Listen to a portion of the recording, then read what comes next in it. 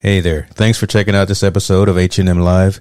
Your support is always greatly appreciated, as I'm always striving to provide content that enlightens, entertains, and educates.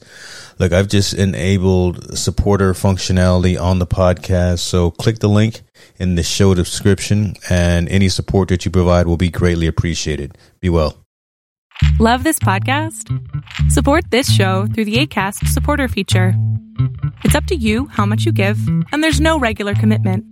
Just click the link in the show description to support now.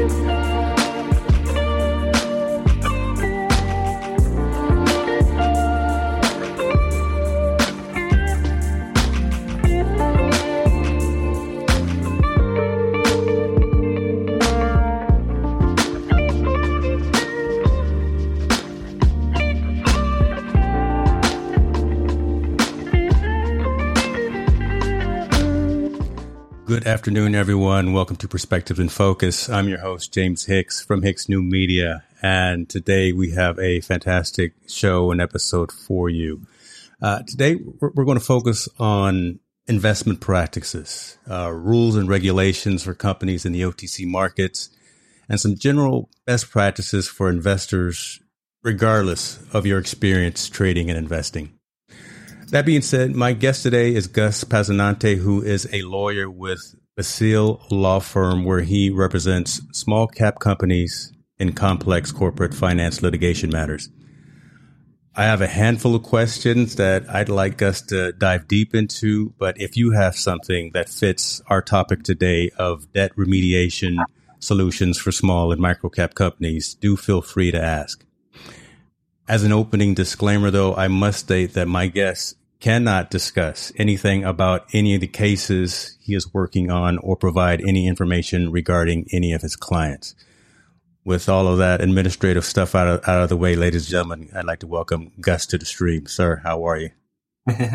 Hey, James, what's going on? Thanks for having me. Thank you, sir. Thank you. Listen, after getting the legalities out of the way and making sure that folks are attentive to the requirements, I know it's going to be a phenomenal conversation and good discussion, but let me pause and rewind a little bit. Tell folks, if you could tell folks who you are and what it is that you do at your firm as well.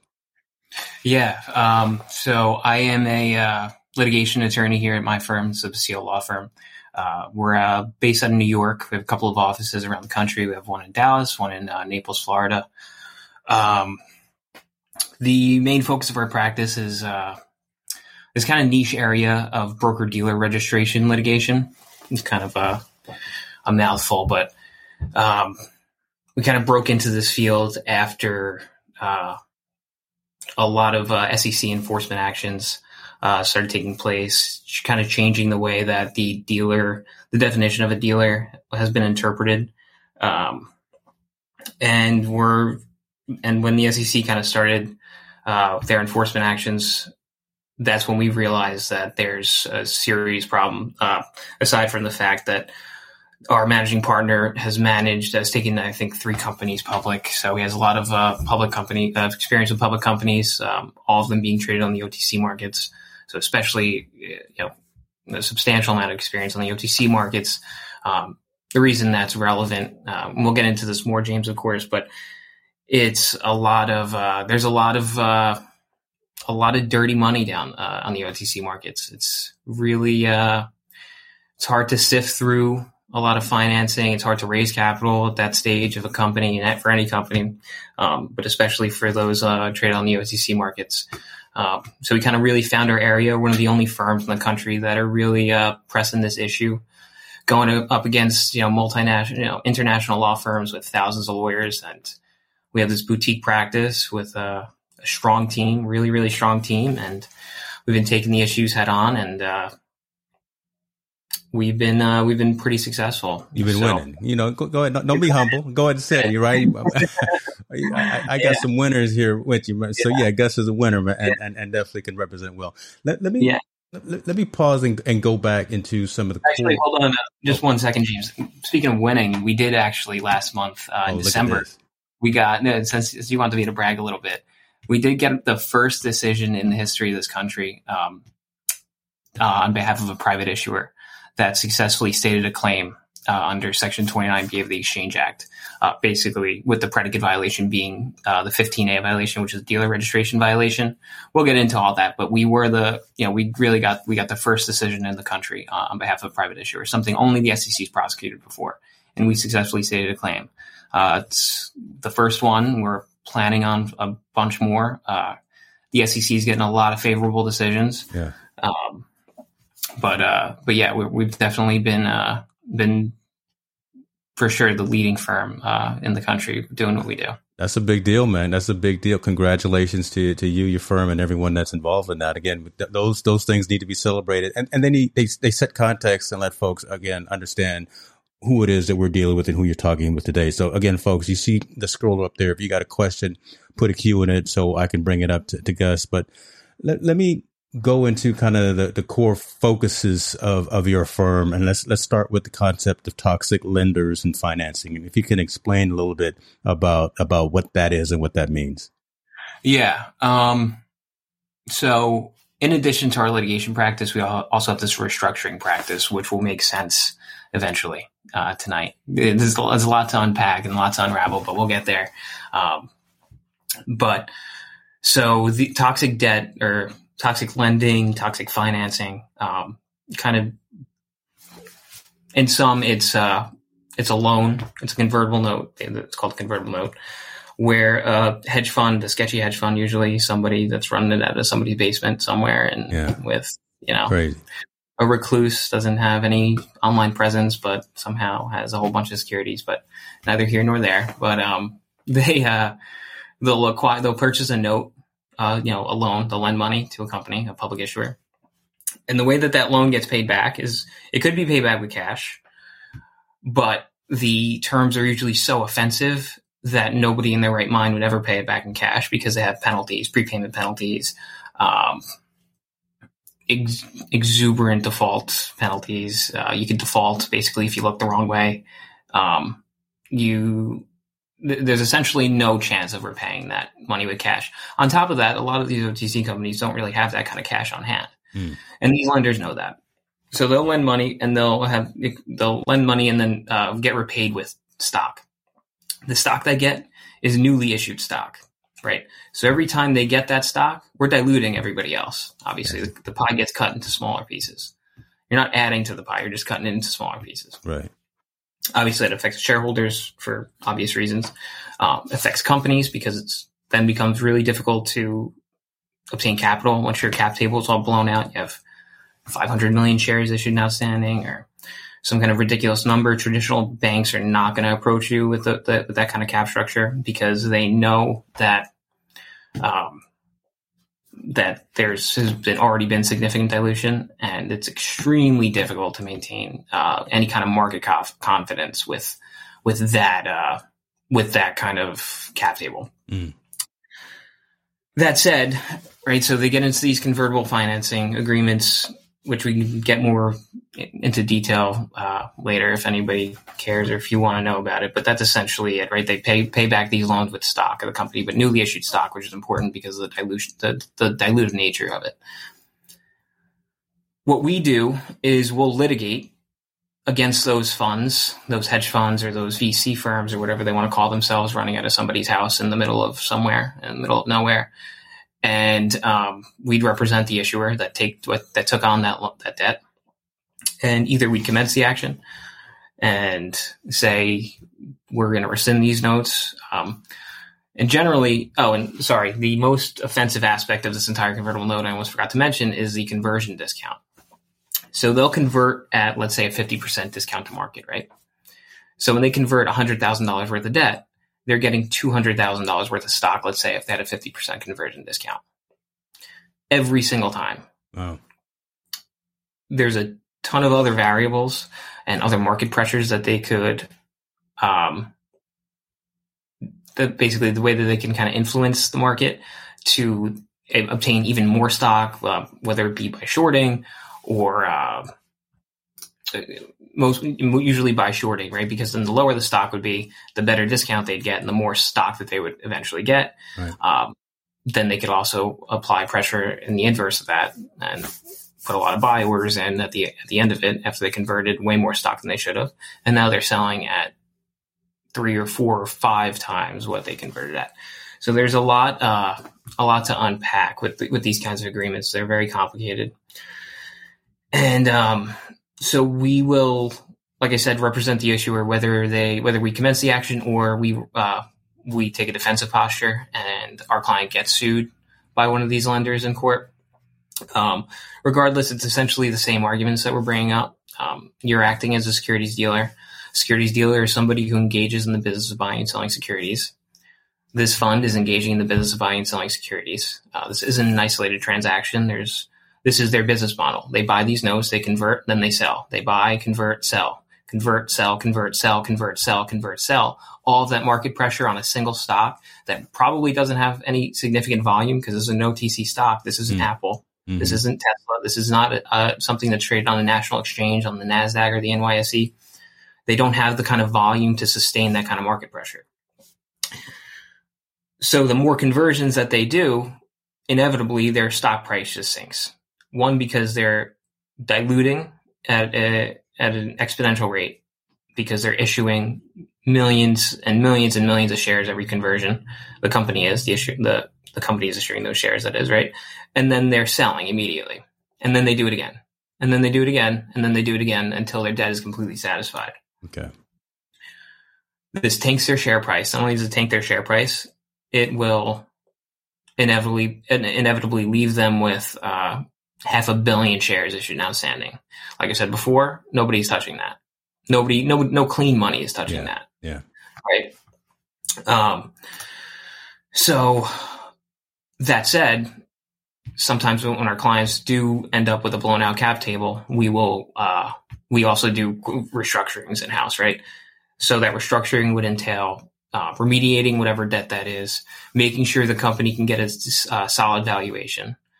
That solid valuation will result in clean capital. That clean capital will result in hopefully increased revenues, whether it be an acquisition target that the executives really had their eye on, that they know has a positive EBITDA, whether it be just reinvesting into the company internally, purchasing IP, whatever that company's right. And whatever that industry, the industry that company's in.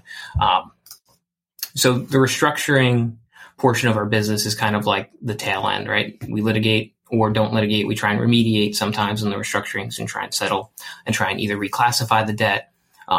Because remember, this is debt still, right? So all these convertible notes, even though they're kind of it's a security, they're still debt on their books. So obviously hurts their valuations, let alone all the other negative impacts that these convertible notes have on these companies. So in the restructuring process, we'll remediate all of that debt, ensure that we get all of the debt off the books. So usually we'll do it in a series of preferred shares with some kind of redemption, right? Or however we may do it, or if we just settle with cash, if the company has cash on them and they're able to, if they can put themselves in that position.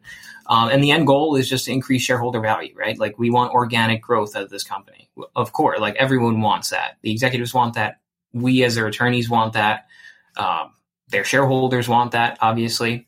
And it's just, it becomes so out of reach sometimes, like this organic growth that every company is thriving for and striving for, becomes so out of reach at certain points, especially with like I said, with that blown out cap table and significant debt on the books, and the potential for even more dilution, depending on what kind of provisions are in those notes, which will sometimes include other warrants or other option contracts that would, have even worse effects. And companies at the microcap and the small cap level, I mean, it's just more magnified as well, right? As opposed to, you mentioned some of the other companies that folks are talking about. Let me ask you about the client, and I put that in air quotes, that you focus on. Now, is it, again, always the company, or is it also the possible individual investor as well? Or is it just the organization? So we generally don't represent individual investors. We have put out feelers before. We've tried to market it a little bit. Also, just to keep in mind, the litigation on behalf of a shareholder would be a little bit different than the position that an issuer would have, obviously. Right, the issuer would be rescinding as a party to that contract, would be seeking to rescind that contract. A shareholder would have other claims, could potentially have claims against the fund, could even, another thing that's kind of recent that we've been exploring, shareholders, truthfully, I think we're getting to the day and age where it's almost inevitable that these lenders are going to go down. It's not a matter of if, it's a matter of when. Wow. And at this point, if there are CEOs that are still taking out loans from these unregistered dealers, knowing that they're illegal, I think that there's a serious question to be answered as to whether that company's CEO is even breaching a fiduciary duty, right? Because, and I'm not sure, just for context, all executives and board members owe fiduciary duty to their shareholders in the company, obviously, right? They have to always act in the best interest of that company, always act in the best interest of shareholders. And we see sometimes these CEOs, right? And granted, sometimes they're stuck between a rock and a hard place. It's either shut these lights, the lights get turned off tomorrow, or they sign this deal and they get financing. They can live to see another day. It's tough. It's a tough decision. But I think I think that might be something that we could potentially see in the future. I'm not saying that we're necessarily going to definitely be taking that stance and siding, and be taking on different clients, because we're really building up our practice and really being successful, arguing on behalf of issuers. But I could certainly see in the future, potential claims against CEOs and board members, just for engaging in disagreements alone, just because of how much overwhelming evidence it is at this point. We know who a dealer is. Courts are saying we know who dealers are. And if you do this, you're a dealer. And for a CEO to, in their right mind, say, hey, you're a dealer, and we know you're not registered. It's easy broker check. You check right on FINRA, Google their name. There'll be some problems, huh? Right? And you're going to go and engage in this kind of transaction when you know that they're going to potentially sink your share price to who knows what, sub penny a lot of times. And in addition to that, they're going to dilute your shareholders like crazy. Like, just for example, I've seen this before, and obviously I'm not going to say any companies, but I've seen this before. I've seen companies 3 years ago or 4 years ago have 80 million shares issued outstanding. Just for perspective, that's still kind of a lot. It still isn't really great. You really want to be in the 20 to 40 million range when you're raising money, when you're raising capital, to be safe, because you want to obviously prepare for potential future dilution when you're raising capital. And obviously the people the potential investors are looking at the future of this company, right? So I've seen a company go from 80 million shares outstanding, and in 5 years, or less than 5 years, 4 years, I think 3, 4 years, 5 years, whatever, go to 5 billion shares issued and outstanding. Wow. And if you think it's bad to try and get funding, try and raise capital with 500 million or 80 million or 90 million shares issued and outstanding, it is almost impossible to get money from anybody but a toxic lender at that point with 4 or 5 billion shares issued and outstanding. And it's unfortunate to see those kinds of things happening, because, like I said, it really just the company will never have a chance at that point. Yeah. Unless you restructure. At that point, you absolutely need to restructure. You have to restructure. Yeah. You'll never get clean funding with that kind of cap table, ever. Well, I'm going to speak for everyone here listening now and even on the replay. Man, we appreciate you standing in the gap, right? And kind of watching our six there. Got some fantastic questions coming in from the audience, and we'll put this one on screen right now. And Brian is asking, if a toxic lender has already converted ill-gotten shares, what is the recourse for issuers? right? If they win litigation, will they receive a monetary award, or will toxic lender be forced to buy back? Yeah, so that's a great question. Let's say, so also we have to assume a few things here for me to properly answer this question. We're going to assume, let's say, the toxic lender is fully converted out of that note, because if they haven't fully converted, it gets a little more complicated because there's some equitable justifications that you need to consider when determining like what the remedy would be, and it's a little bit unclear. It could get, at that point, it would be a little bit unclear, and it'd really be rolling the dice. So let's assume that they're fully converted out. Let's say they acquired 10 million shares wrongfully. Those 10 million shares that they acquired are worth $20 million. The loan was for $100,000. Just for also more perspective, that's not uncommon. It's very often where you will see these lenders invest $100,000, $200,000, $300,000 and walk away with $20, $30, $40 million. And it is that's how repulsive and offensive these agreements really are. So what we will assert on behalf of an issuer is say, hey, give us all that stock back that you took wrongfully. Yeah. Or we'll request the market value of all those shares as of the day of the conversion. The obvious issue with requesting the shares back is they're probably sold. So they can't give us the shares back because they no longer possess them. So that being said, we would seek damages in the amount of the market value of the shares that they wrongfully acquired, right? Wrongfully acquired, we'd also presume that's everything beyond the principal. So let's say they invested $100,000, they got $20 million, $19,900,000 we should be seeking back, right? And then hopefully that would put so that's one set of damages. There's other damages that you could potentially allege too. Like let's say the company was trying to get finance. If you could relate damage to some of the harm that these lenders cause, you could also tack on additional damages. For example, if they made like one of their they forced them to lose a contract, let's say a government contract. It's some kind of company that makes all of their money off of government contracts. Yeah. Let's say they cause them to lose a government contract. There might be even room for damages there, right? If you can assert with that the harm caused by the lender was within the proximate cause of those actions, the wrongdoing. So there could be even more on the table, but generally speaking, we ask for the shares back, and the alternative, give us the value of the shares. Got you. So, listen, my community will ask you the hard questions, man. My folks come and we're not messing around, right? We'll make you pull out the manual, we'll make you pull out all of the, past readings and everything like that nature. So let me pull another one up, and then we'll continue on kind of with the line of questions. Sure. Penny, for your thoughts, if two or more toxic lenders pool their money for a loan, but the note is only registered under one of the lender's names, could all the lenders who funded the loan be pulled into the action? Man, that's a good question. That is a good question. Yeah. So what you'll see a lot of times, just for a little background on this, is these lenders, they understand that it's right. So you're in the business of buying and selling securities. A person defined under the act could be an entity as well as like an individual, right? So just like in most aspects of the law, a person could be a legal entity, right? Or a corporate entity.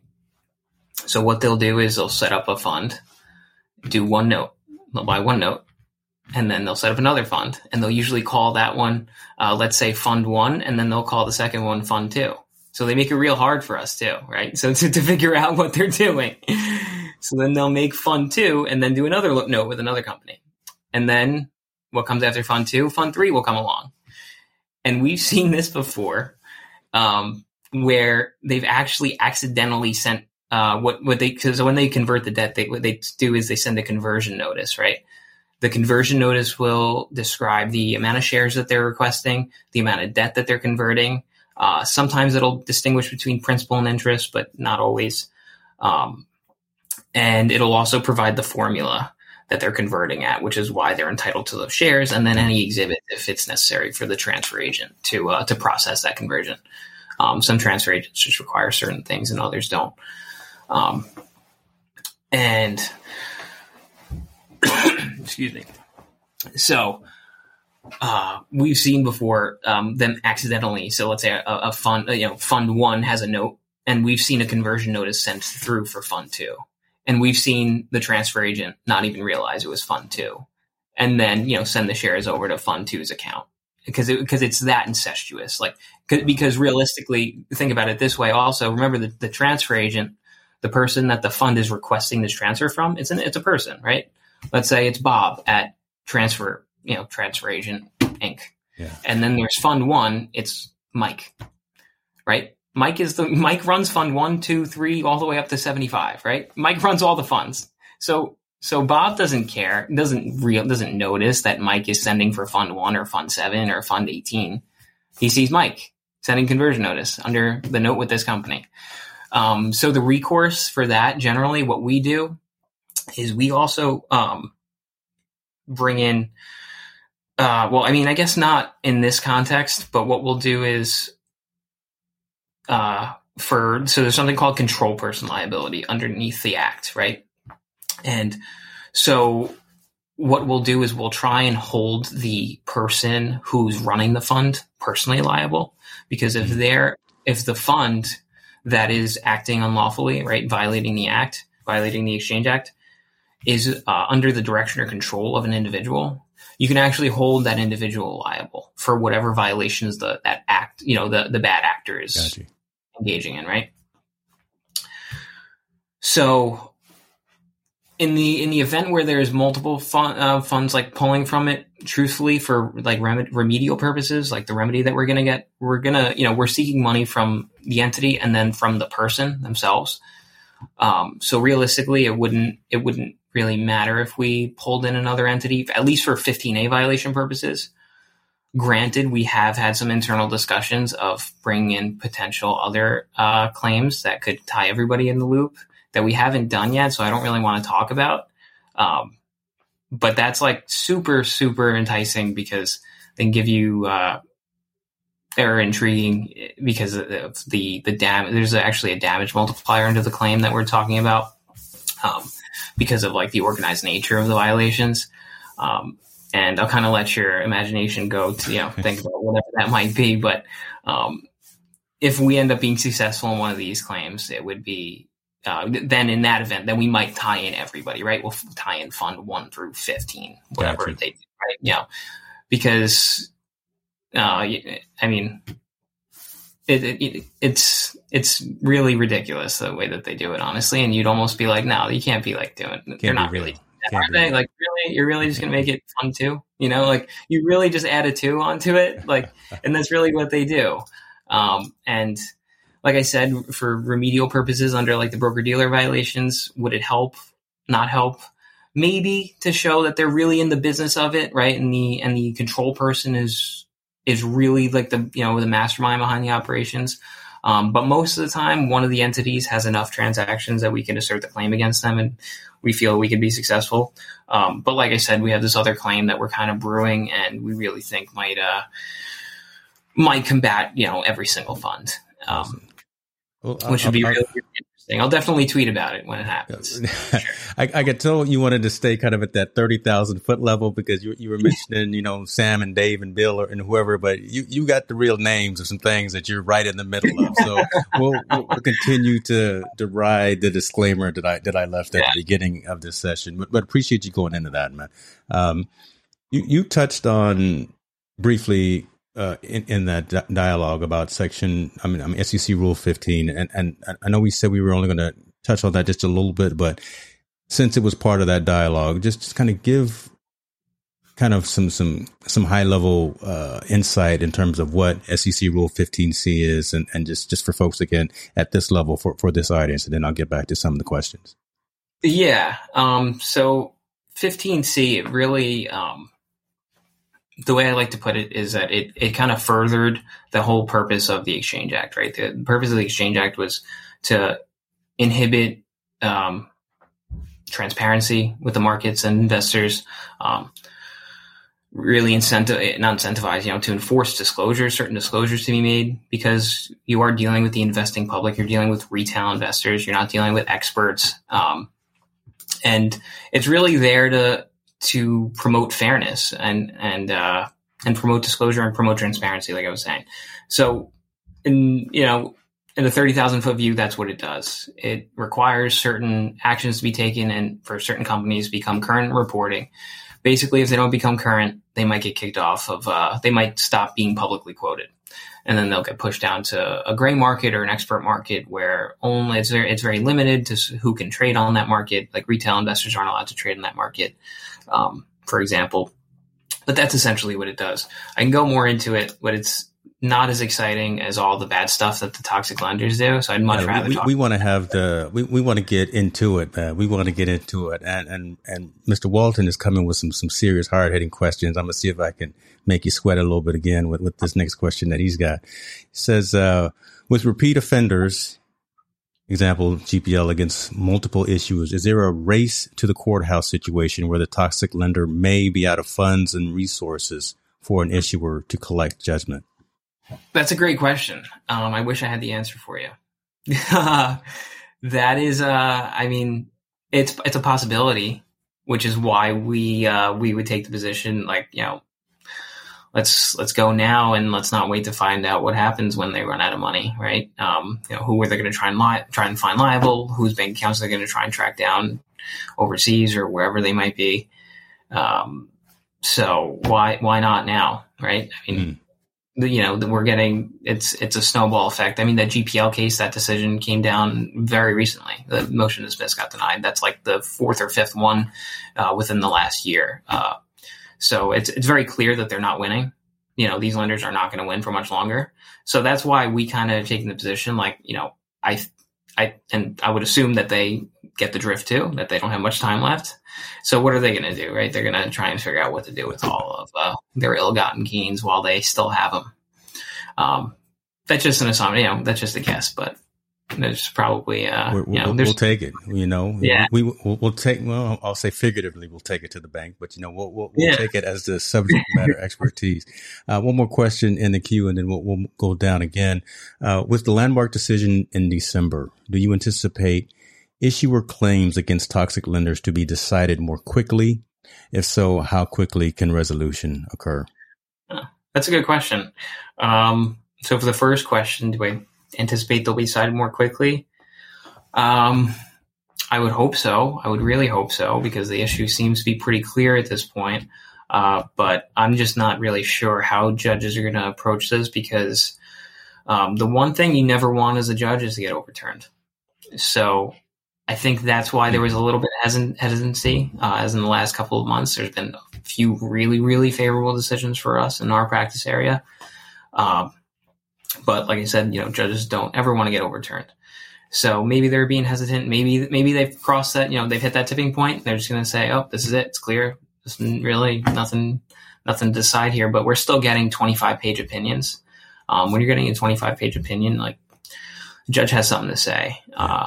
So it might, when they're not to say that judges love hearing themselves talk, but don't get yourself in trouble here, man. I'm not here to. If they're writing that, that much, they're probably writing that much for a reason, and they probably need to analyze and have a discussion as to the legal issues and the facts in that case, which might lead someone to believe that it might be less clear. So, I mean, who knows what's going to happen? And I'm sorry, James, can you pull that back up? I forgot what the second question was already. Yeah, no worries, man. No worries. Let me go back here. I know there was two, though, so I'm going to give myself credit for that. The toxic lender. Here we go. It's landmark decision. Do you anticipate issuer claims against toxic lenders to be decided more quickly? If so, how quickly can resolution occur? So how quickly? Basic stages of litigation. Somebody files a complaint. Somebody answers that complaint with an answer, admitting or denying what happened, or they meet the complaint with a motion to dismiss. Almost every single claim under the Exchange Act is going to get met with a motion to dismiss. A lot of them get denied. significant portion, especially like securities fraud, market manipulation, those 10b5, Section 10b claims. I want to say there's a stat out there that says, between 70 and 80% get dismissed. Wow. It's very, very difficult to sustain one of those causes of action. In our cases, we've been pretty successful everywhere pretty much besides the Southern District of New York. But even the Southern District of New York is coming around now, right, with that new GPL decision that just came out. So hopefully they can kind of get on the bandwagon. Generally, litigation, I think, is sparked from a lack of clarity, right? So I think we're still kind of in the early developing stages of this area of law, I would say, even though we did really get a bunch of favorable decisions, they weren't dispositive decisions. They were just denials of motions to dismiss. So that court was just saying you can continue your action, right? We have a few dispositive decisions. The Almagarby case, I think Keener just came out with a dispositive decision. They just ruled on a summary judgment. So we have, I think those two are really the only things I can think of, right? So those are dispositive, and by dispositive means the case is over. Case is done right here. They figured out the judgment is in whoever's favor, and now we're going to figure out damages and the amounts that everyone's owed. So like I said before, I think litigation is it sparks from lack of clarity. The more clear this becomes, I think the quicker these matters will get resolved. How quick? It's such a wide range in my experience of what's gone on, right? So we have built up a reputation. So there's been times that we've gotten retained and the lender just says, okay, never mind. We don't want to deal with it. Yeah. And then they just handed it. They've literally just given us everything that we've asked for.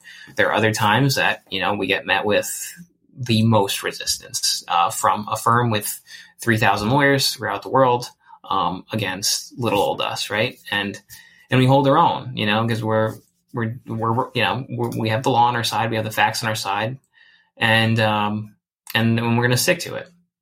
And we're passionate about what we do, and we're not gonna just back down because you guys have more important names on the door or way more resources than us and our clients might have.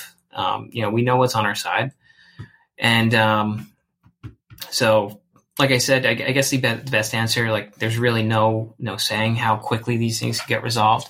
But what I can be pretty confident in saying is that the more clear that this area of law becomes, I think we're going to see a trend of these things being resolved, quicker. Got you. That answers.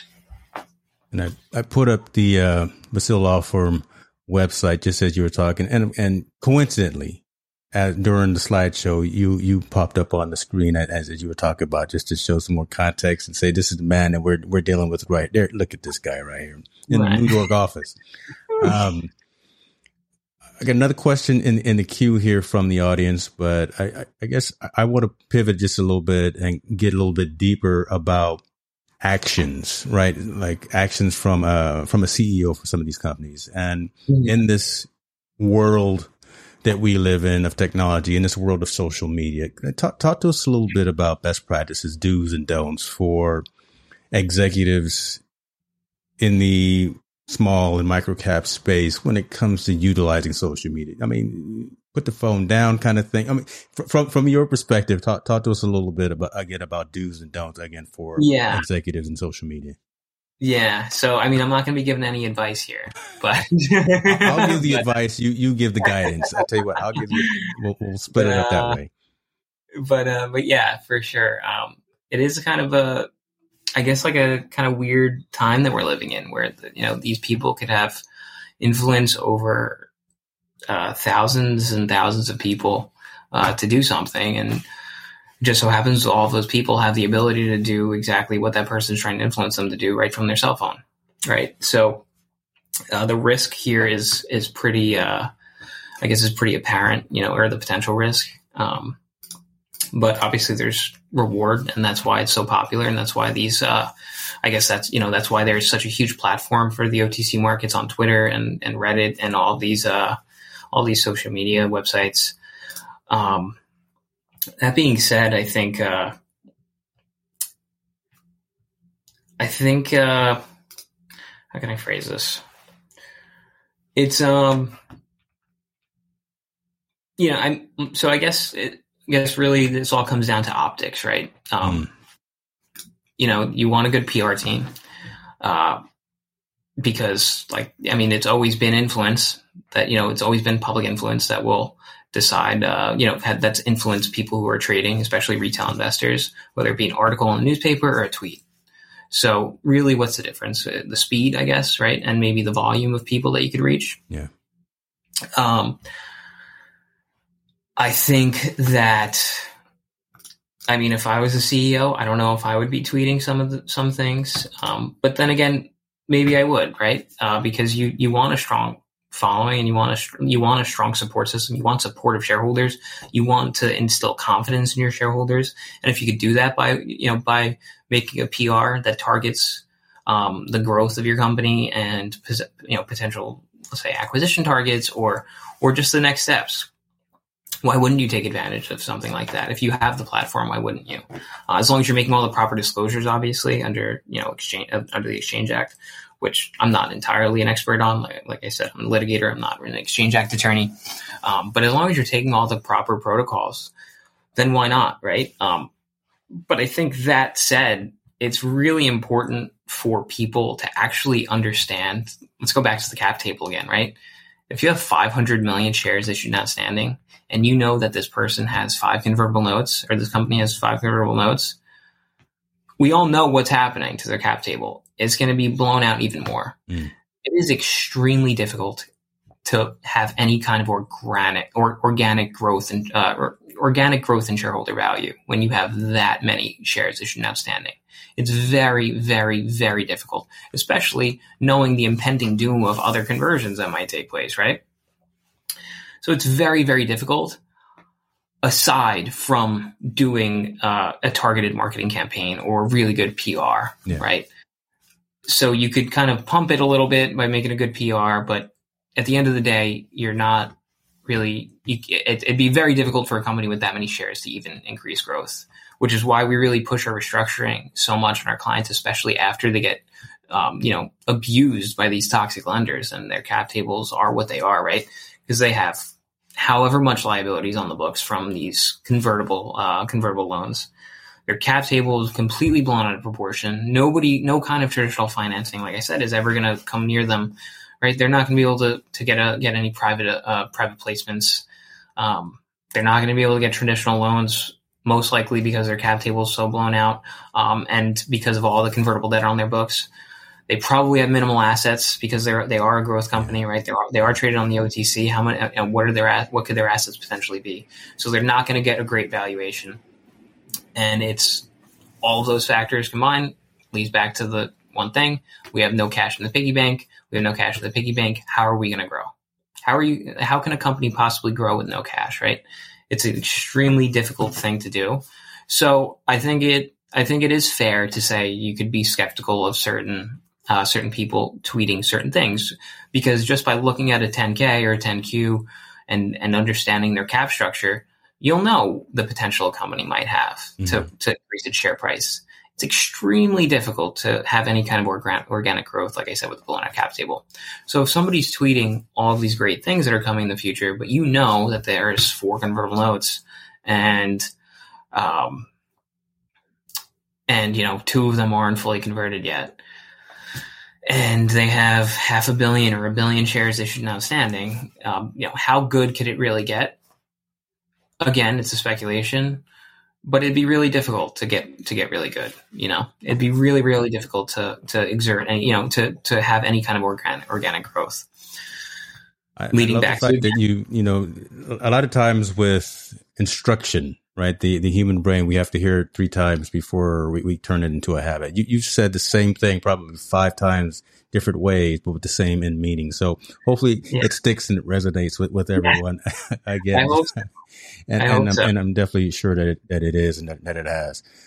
Brian Walton is coming with some bangers today, man. Check out what this man is saying. Okay, is there an avenue for U.S. retail investors to trade expert market, becoming an accredited investor? Canada allows all retail traders to buy and sell expert market. I'm not entirely positive, but I'm pretty sure only I forgot what the term is, people who are allowed to trade in the expert markets, but basically professionals. So you need to probably have some kind of license with FINRA, and be registered in some capacity as a broker or something to trade on those markets, because they're not the difference between those markets. They're just not publicly quoted. They're quoted on that expert market. So you just don't have access to it. You don't have access to the bids. You don't have access to placing an order as a retail investor. So don't quote me on that, but I'm pretty sure they're only available to experts. That's what's hence the name, expert markets. Gotcha. We sparked some interest as we were talking about social media and executives. So King of Prussia is asking, can you discuss what remedies companies have against the anonymous bashers on social, the people who lie about execs being cons or the company being a scam, interfering with business deals, etc.? I mean, so that's hitting home, right? That's the question that a lot of the folks in this community, right, that they're listening and watching, they're passionate, invested in a handful or number of organizations, but how do we steer from the noise, right? And are there consequences for the folks that are drumming up that noise, I guess? Yeah. So what comes to mind is two potential avenues. I think I kind of touched on it before.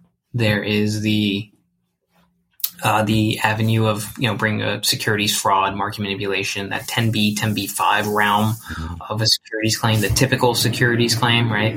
The one that is extremely hard to plead, extremely expensive to litigate.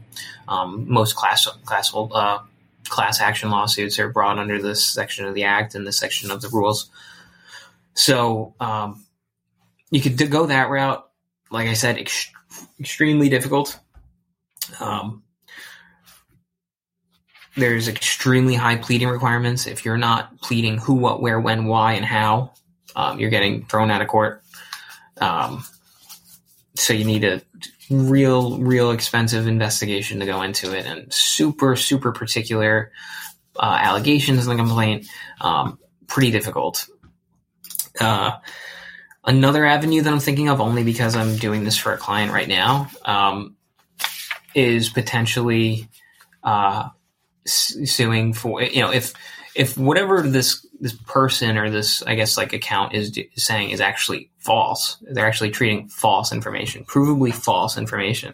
You could also seek recovery based on like a defamation aspect, right, or slander or libel. Okay. That's something, another avenue. At the very least, you'd probably get them to stop saying it. How much damages could you associate? With that one, right? Yeah. How much money would a party be able to recover through that avenue?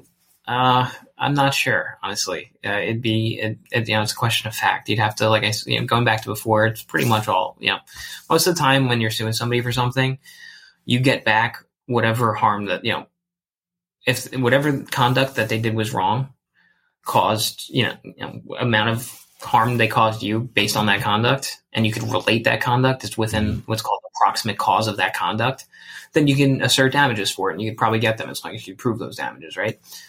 How much damage did a company suffer from a tweet?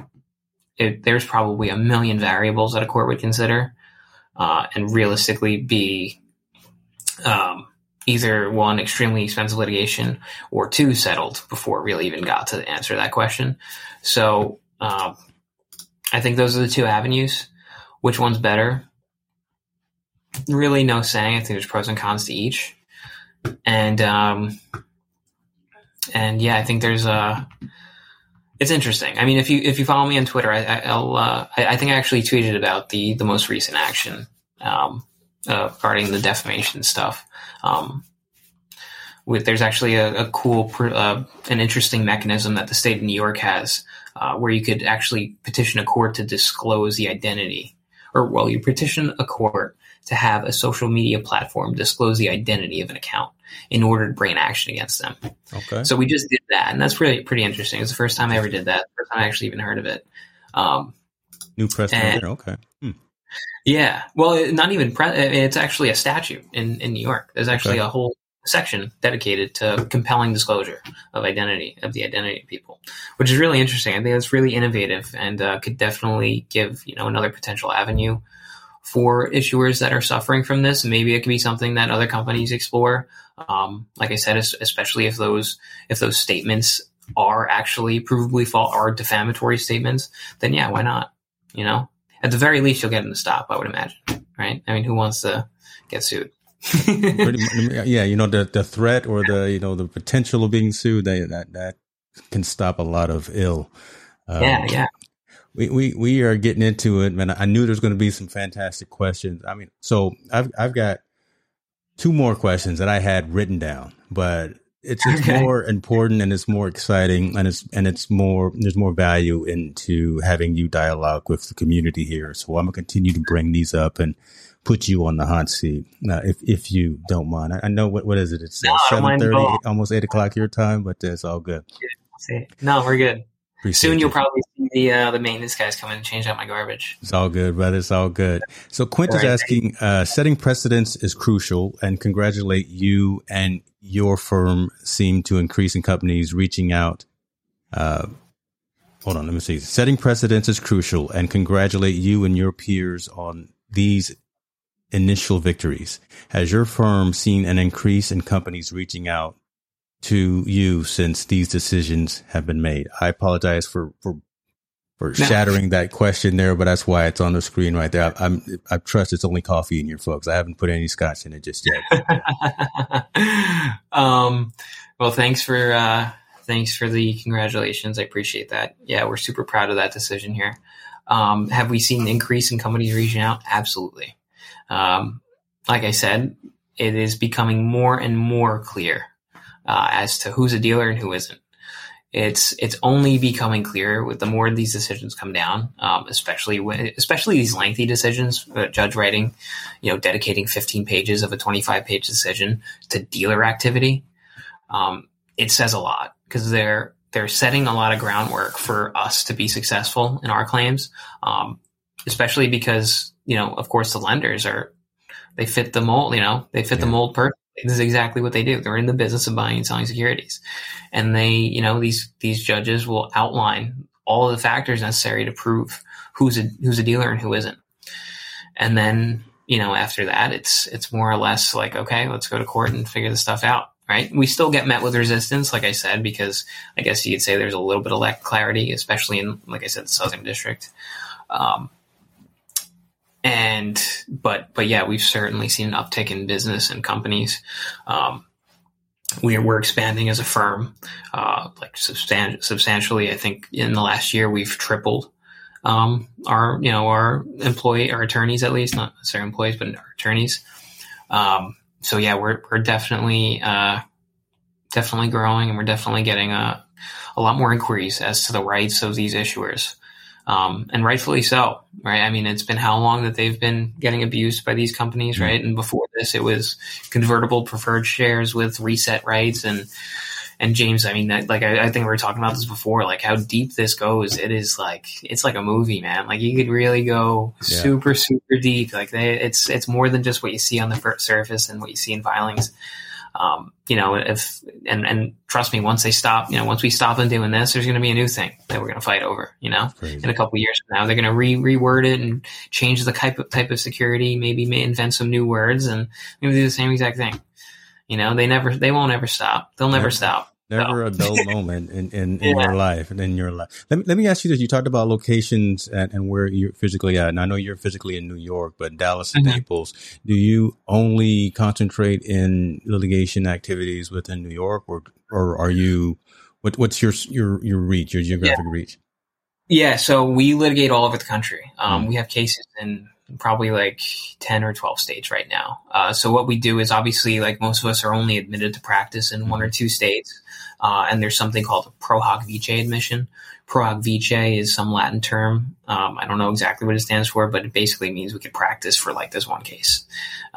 So what will happen is we'll find local counsel, for example, in California or Florida, who will sponsor us handle litigation, right? So we'll have an attorney of record there that's actually admitted in that court, and then we'll handle litigation out of New York. We call it the litigation hub. New York's the litigation hub. That's where all the litigators are. And then a few people that work remote, but New York is really it's where most of the litigation work takes place. So most of us are admitted in New York, and we have some cases in New York, but we're absolutely all around the country. We're one of the only firms. I think I mentioned this earlier. We're one of the only firms in the country that do this. So it's we have a pretty wide reach, and we're not afraid to go learn the rules of what some weird stuff they do in California, or weird stuff they do on the West Coast. I know I'm not to throw any shade, but that's all right, man. We need some straightening up once in a while over here on the East Coast. So you come on over here and straighten us up. Man, the community is coming with some hot stuff tonight. Let me pull this up here. Sports Card TV.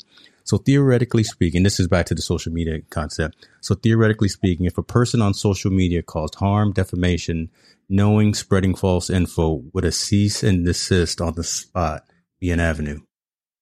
Yeah. I mean, you could try for it. Cease and desist, it wouldn't be necessarily a cease and desist. You'd file for an injunction, some kind of temporary relief, and then obviously in hopes of getting a final order with an injunction, halting them from, speaking. But yeah, absolutely. Yeah.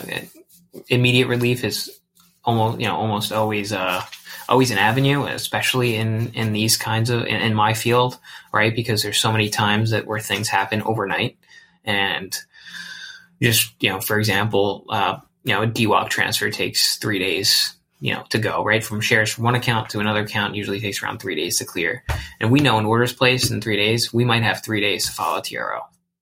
So, when we get a call from our client saying, hey, somebody put in an order for 50 million, a sell order for 50 million shares, they're dumping. We know that, they're using the stock that they acquired under conversion. We're here for those next 3 days for 72 hours until we get that TRO filed, and, we do whatever we can. So if there's, there's obviously factors in like there's a legal analysis as to whether, that relief would be granted immediately or temporarily. But yeah, that's certainly an avenue. I'm not really, like I said, that's kind of, that was one of the first times, I've filed, dealing with this kind of, litigation. But it's absolutely an avenue. I'm not sure how, success rates or things like that, but generally if you can demonstrate some kind of like immediate harm, and that harm is irreparable, like that harm can't be remedied by money, which a lot of times people speaking can't, right? Because if you think about it in terms of like, let's say market confidence, right? You're on Twitter and you tweet to 25,000 people saying, this guy's an idiot. He doesn't know what he's doing. And there's something provably false in that statement. Another tweet could be like, really damaging. So, and that's not necessarily something you'd quantify with money, right? As opposed to stock that they're getting wrongfully. That's something you could quantify with money. So courts are more inclined to grant relief in those circumstances when there's harm being caused that's not necessarily quantifiable by money, and that harm is immediate. But that was a good question. Yeah, that's absolutely something a company could explore. Awesome. Let me ask this, and I wanted to kind of go in order in terms of when they came in here. Would your firm ever file an amicus brief on behalf of shareholders who are in support of a company's lawsuit against bad actors? So it's a pretty broad question. So just for the audience, an amicus brief is a brief filed by like a non-party regarding a potential decision, right? So for example, James, let's say there is ABC Inc. Versus some hedge fund, some sketchy hedge fund ran out of somebody's basement, right? They're always out of somebody's basement. Always, right? And for example, my firm would have an interest in this litigation, even though, let's say we're not representing a party, of course, because this would only be in the event that we're a non-party.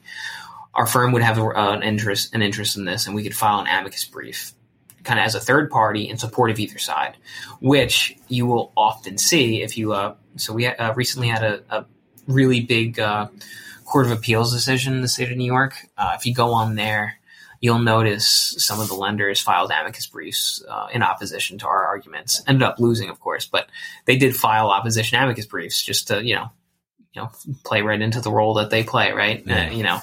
So they filed these amicus briefs in support of their position in opposition to our position. So would we ever file an amicus brief in that situation? It's super broad. I mean, in the right situation, absolutely, we will file publicly. Whatever, we've commented publicly on the proposed Rule 144 change.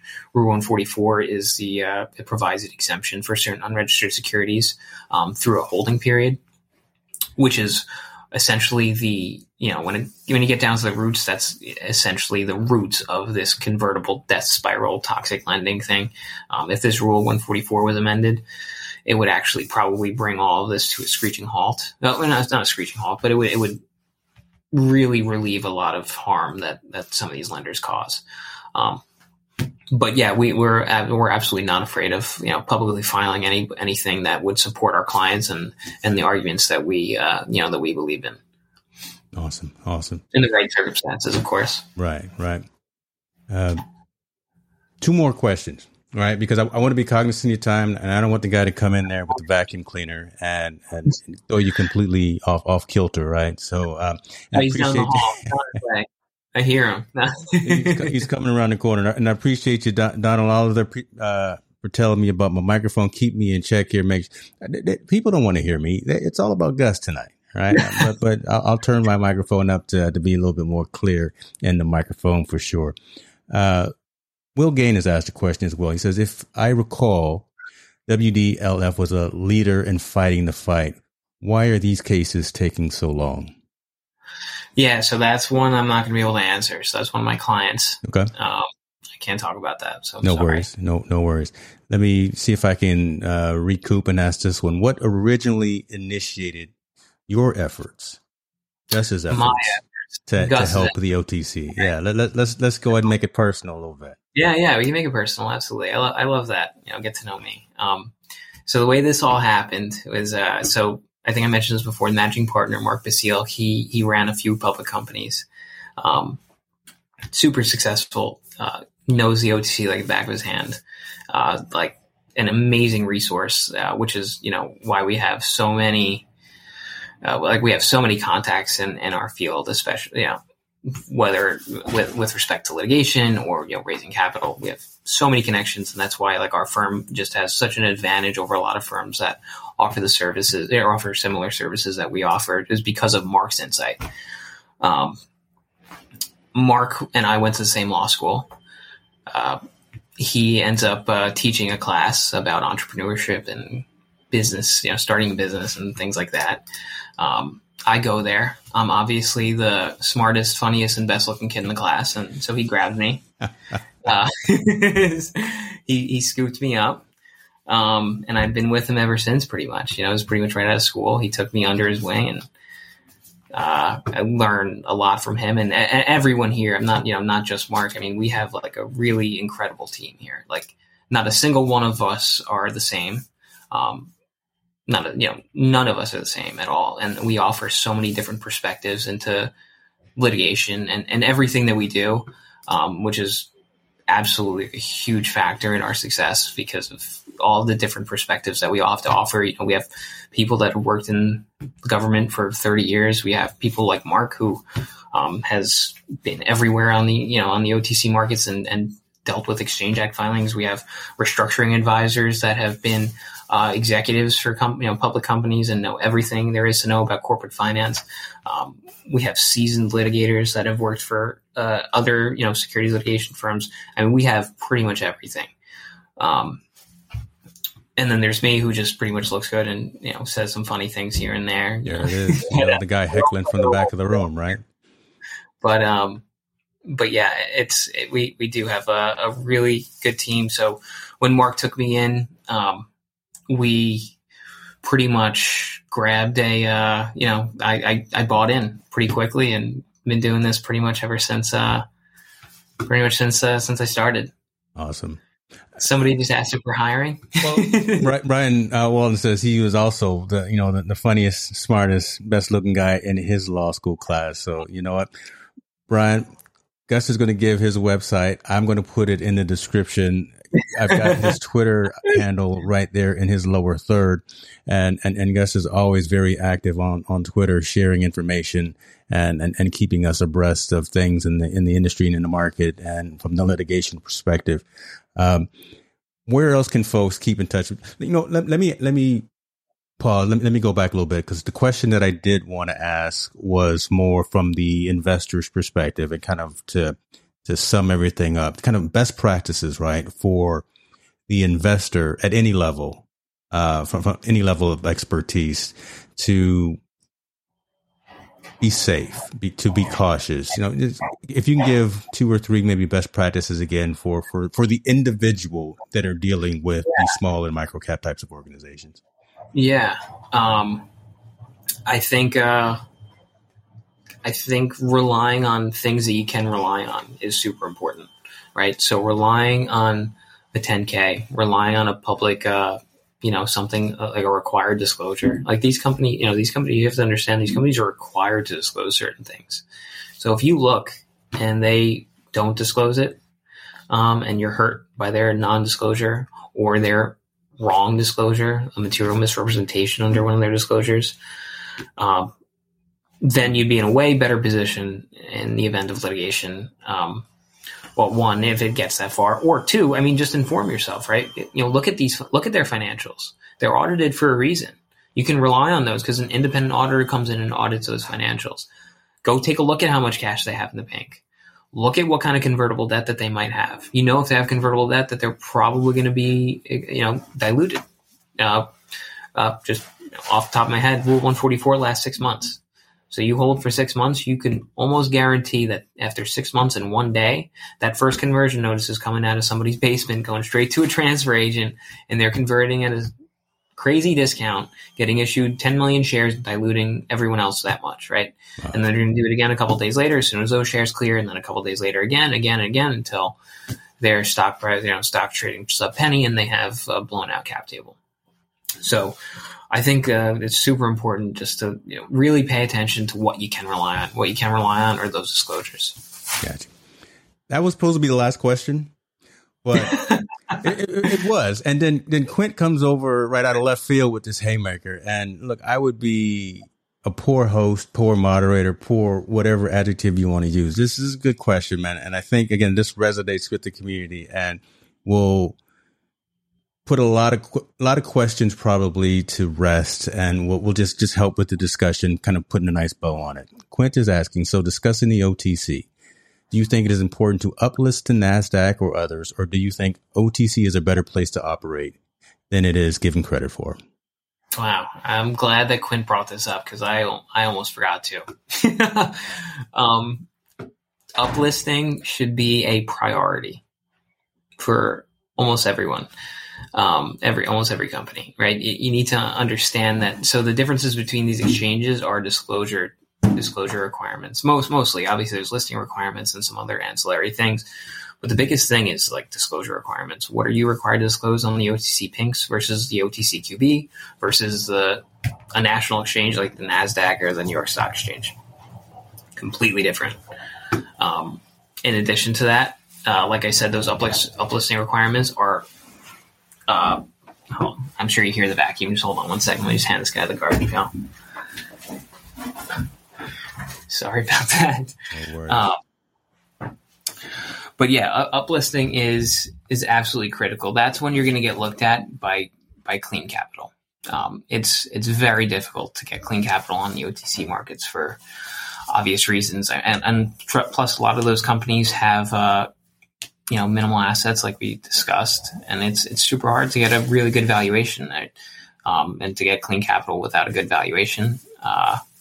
It's like I said, it's almost impossible. So uplisting should be a priority for most, almost all our companies, which is actually a priority in our restructuring plan.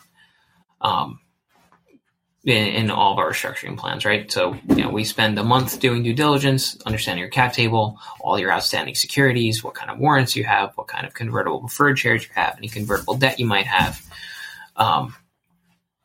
Figure out what your cap table might look like on a fully diluted basis. Then we deal with it. Deal with your cap table. In the second month, it's usually around a 3-month process. That second month, we're dealing with your cap table, cleaning it up, whether it's doing reverse splits. Reverse splits will increase the share price, which could meet certain listing requirements, right? We're going to remediate the debt. We're going to get all the liabilities off your books. Those liabilities get off your books. Now your valuation will soar because now instead of having liabilities, you replaced it with convertible preferred shares or some other kind of redeemable security, let's say. Or really anything that would remove the liability, right? Because that's what, at the end of the day, that they're looking at your books, right? It's bottom line: assets plus liabilities equal capital or equal equity, right? So then that second month comes around, we figure out what we're going to do. Third month, we execute. Third month, we're executing. We're giving, drafting board resolutions, preferred, series of preferred stock designations, handing them to the board for them to approve. And at that point, we're looking for capital. Now we have clean books. We have a reasonable cap table that an investor would want to work with or could work with. We have, at that point, also probably located at least a couple of acquisition targets that have a positive EBITDA. That positive EBITDA, once you acquire, is now revenue in your pocket every single month, right? So now you acquire a company that has positive revenues. Now you're making money. You're making money. You have a clean cap table. You have no liabilities on the books. You're uplisted. You're trading on the NASDAQ or the NYSE. Your stock just went from 14 cents to $5.75 overnight, basically, because of the reverse split, because now you don't have 5 billion shares, right? I mean, you could have a valuable company with 5 billion shares. Share price is still going to be 5 cents. Doesn't matter, right? You can't list on the NASDAQ with a 5-cent share price. So those reverse splits are critical. I know a lot of retail shareholders are just kind of skeptical about reverse splits, but they're absolutely critical because, one, it cleans up their cap table and will allow for new capital infusions. And two, it'll help adhere to uplisting requirements. Those uplisting requirements are going to lead to clean capital. Almost always. That clean capital is going to lead to increased revenues. That increased revenue is going to lead to shareholder value. It's you could simplify it. You really could simplify it just like that. Right. And leave it to us to handle all the complicated stuff, right? Arguing with people, settling debt. Well, of course, we're going to call you. Right? We're going to call myself. More or less, Yeah. It's uplisting is I'm glad you brought that up because I almost didn't. And I would have gotten in trouble if I didn't. You'd have gotten in trouble. Yeah, it would have been a bad. No, what would have happened was we were going to have round 2, and I can guarantee you we are going to have more and more conversations because there are still phenomenal questions in the queue right now. But I want to be cognizant of your time. And again, folks, this is the content that was asked by the community. I'm bringing the content to you with the experts and the subject matter perspectives that matter and that resonate, who are there on the front lines. I want to continue to bring this type of content to you. I want to continue to have these types of discussions with folks like us and folks like some of the other organizations that I know are in the comments right now. So appreciate them for being here. And I won't call them out by name, but thank you for being here. Gus, again, real quick, just how do folks get in contact with you? And again, I know I've got your Twitter handle on the screen there, but let's end with that perspective. Yeah. So thanks again, James, for having me. I had a great conversation. I can't believe it's already past 8:00 and we still have so much to talk about. I would absolutely be open to, doing this again sometime in the future. But best way to contact me is Twitter is pretty good. Email is probably the best way. It's gus@thebasileLawFirm.com. It was gus@thebasileLawFirm.com.